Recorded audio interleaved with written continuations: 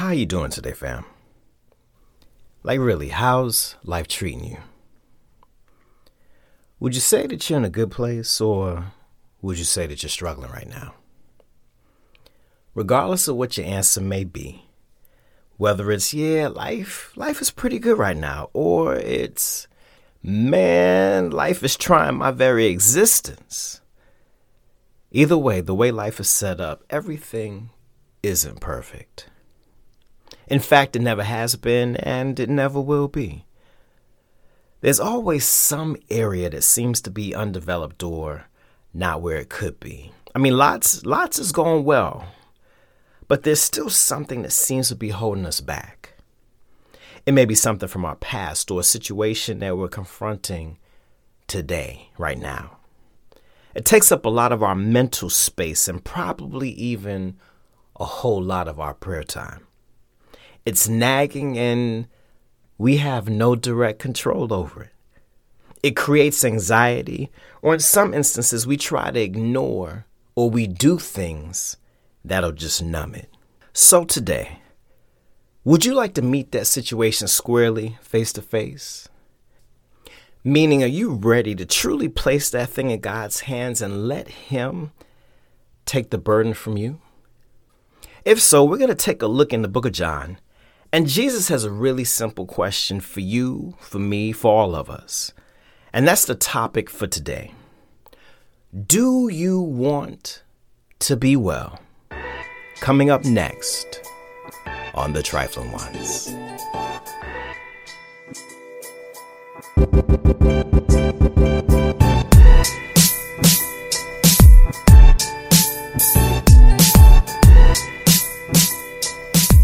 All right, so we're going to jump into the book of John, chapter 5, verse 6.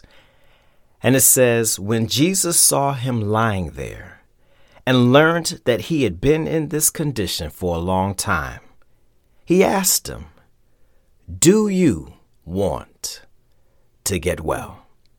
Let me read it one more time. When Jesus saw him lying there and learned that he had been in this condition for a long time, he asked him, do you want to get well?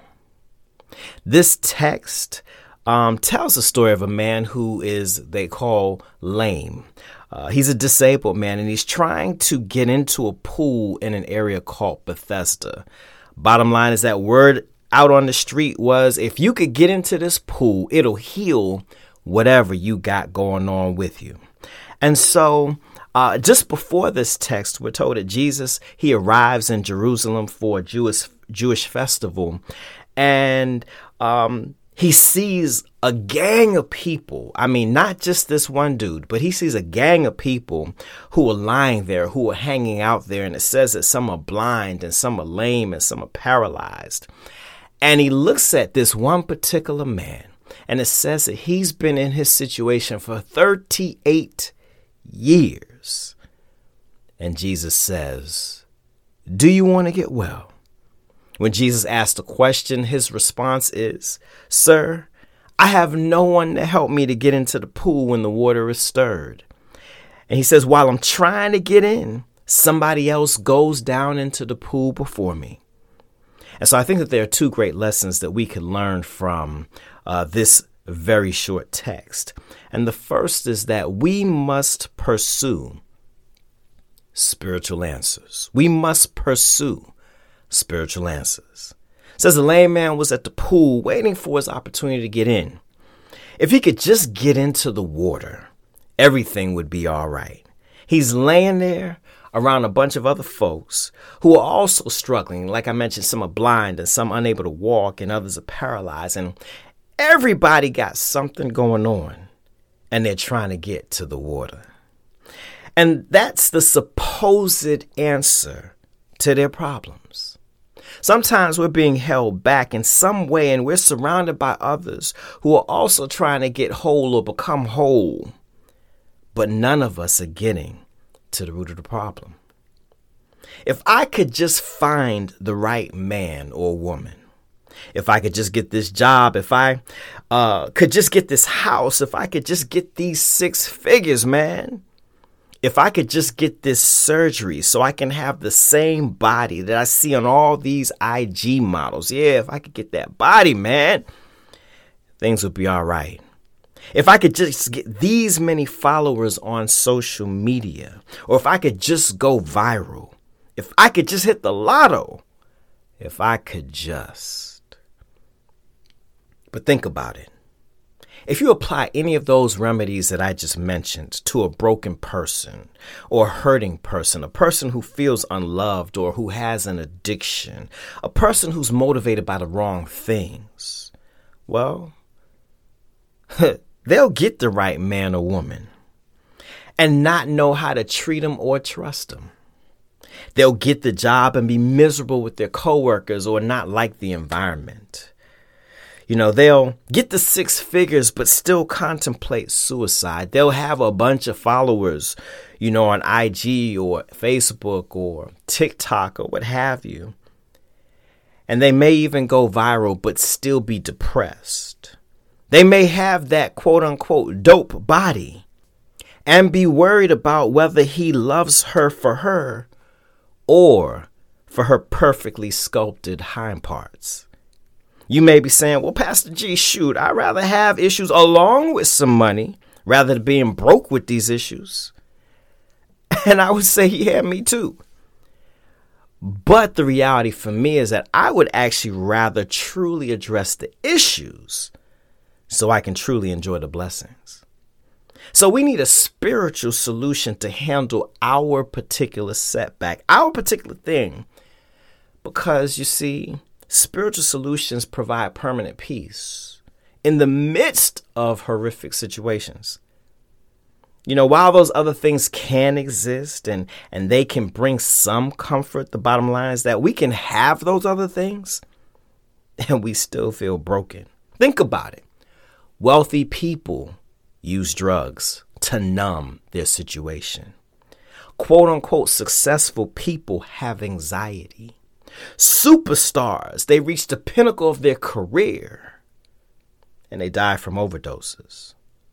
Do you want to be well?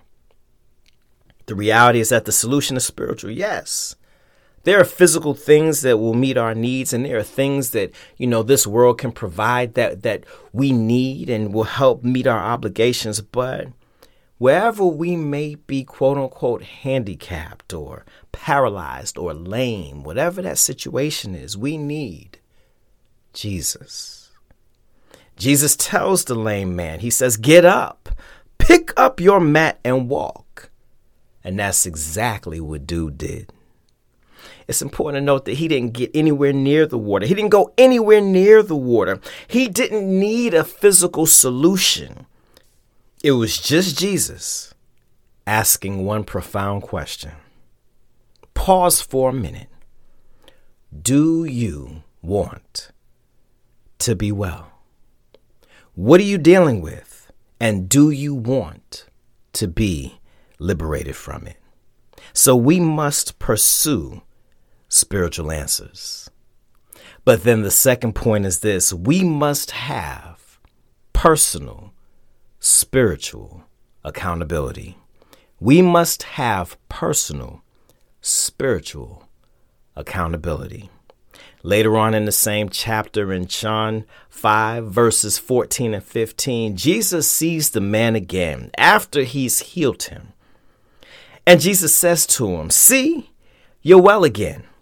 Stop sinning, or something worse may happen to you." And so the man, he goes away, and then he sees the Jewish leaders, and he tells the Jewish leaders, he says, Jesus is the one who made me well. So Jesus says, in effect, I've come to you. Now, I need you to be personally accountable to me. I need you to personally make some changes in your life. See, there are some things that can be done collectively or in tandem with others, but then there are some other things that rest solely on our shoulders. Can't nobody do it for us, and we can't do it for anybody else. Those of us who have kids, you know that there are decisions that you wish you could make for them, And yet they've got to make those decisions all on their own.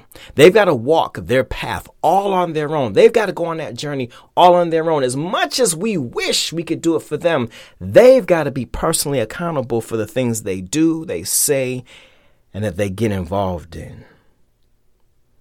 We have to make the difference as it relates to our lives. I can't stop sinning for you, and you can't bump for me.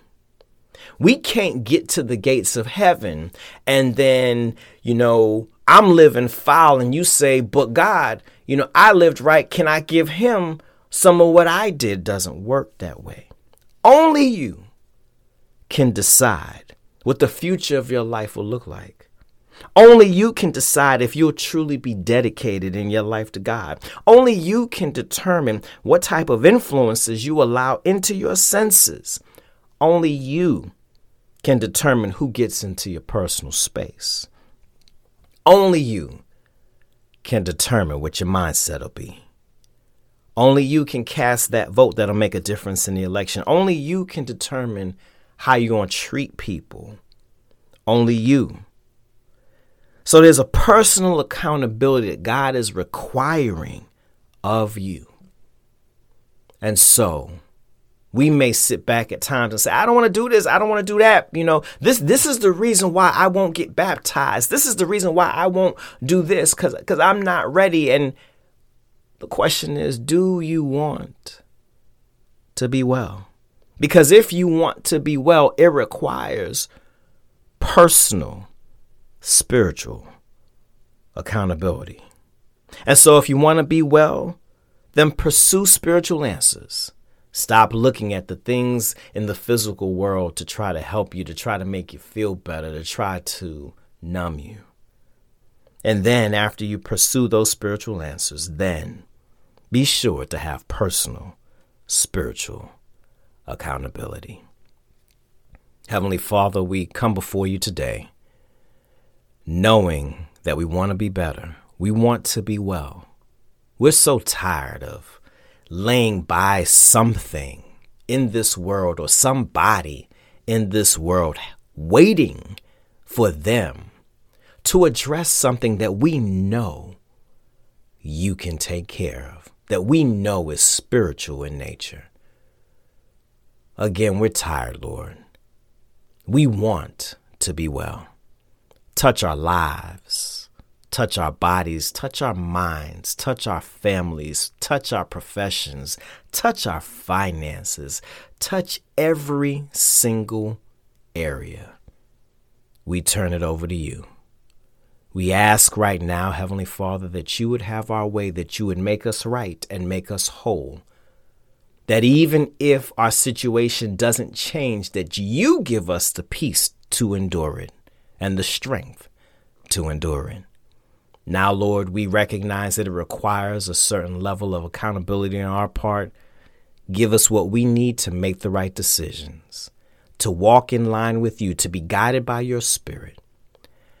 And when you do these things, we'll be so careful to give you all of the honor, all of the glory, and all of the praise. It is in your Son and our Savior, Jesus Christ's name, that we pray. And all of the trifling ones said, Amen.